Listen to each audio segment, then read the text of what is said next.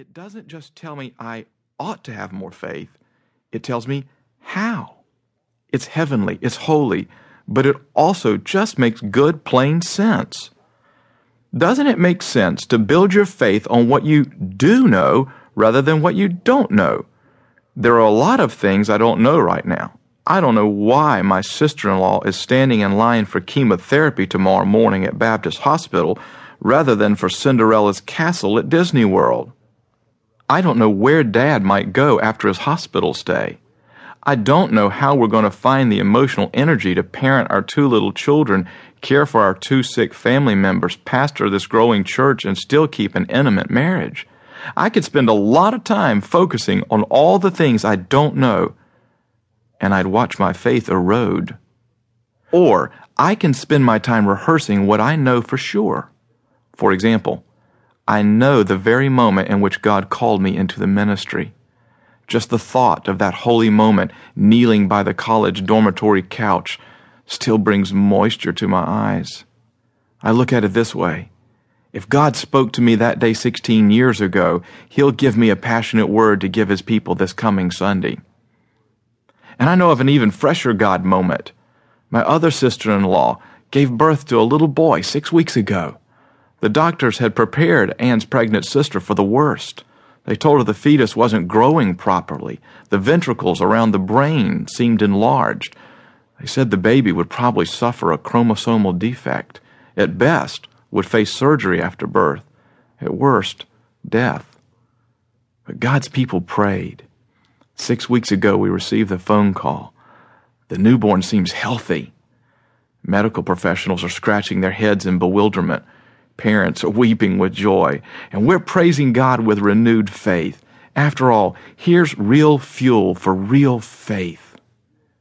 If God can care for one sister-in-law, He can care for the other. The way in which we remember our lives makes all the difference in how we feel about life today. How much difference? All the difference.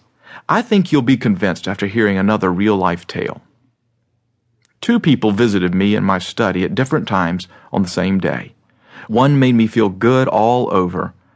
The other made me feel like taking a bath. One visitor was literally the happiest person I knew. The other was the most miserable wretch I'd ever counseled.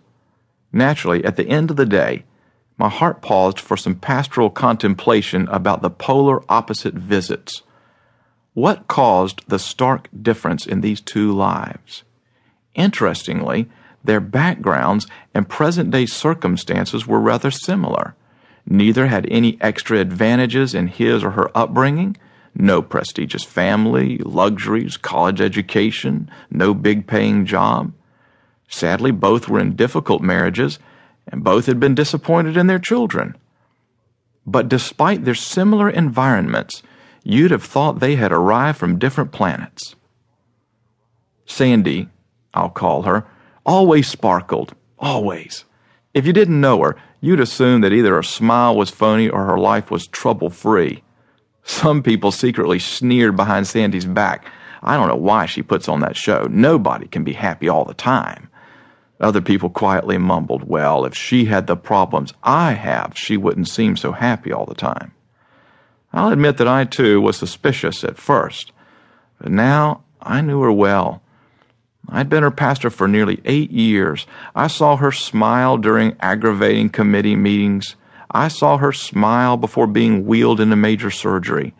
I saw her smile during every sermon and every Bible study. I saw her smile while changing diapers in the nursery and pulling weeds on church work day. Unmistakably, undeniably, her smile was real. Her sparkle was authentic. She simply was a woman of joy. I knew Sandy had a really difficult husband. In fact, Sandy's husband was profoundly depressed. He attended church, but that was about it. He didn't want much to do with Sandy anymore. He wouldn't go out to dinner with her, travel with her, or many nights even talk to her. If you've ever lived with someone who acts like they just don't like you, you know it can be a living hell. So I meant it when I asked Sandy, "How are you doing?" She smiled her prize-winning smile and said, "I'm doing great. I can't complain about anything."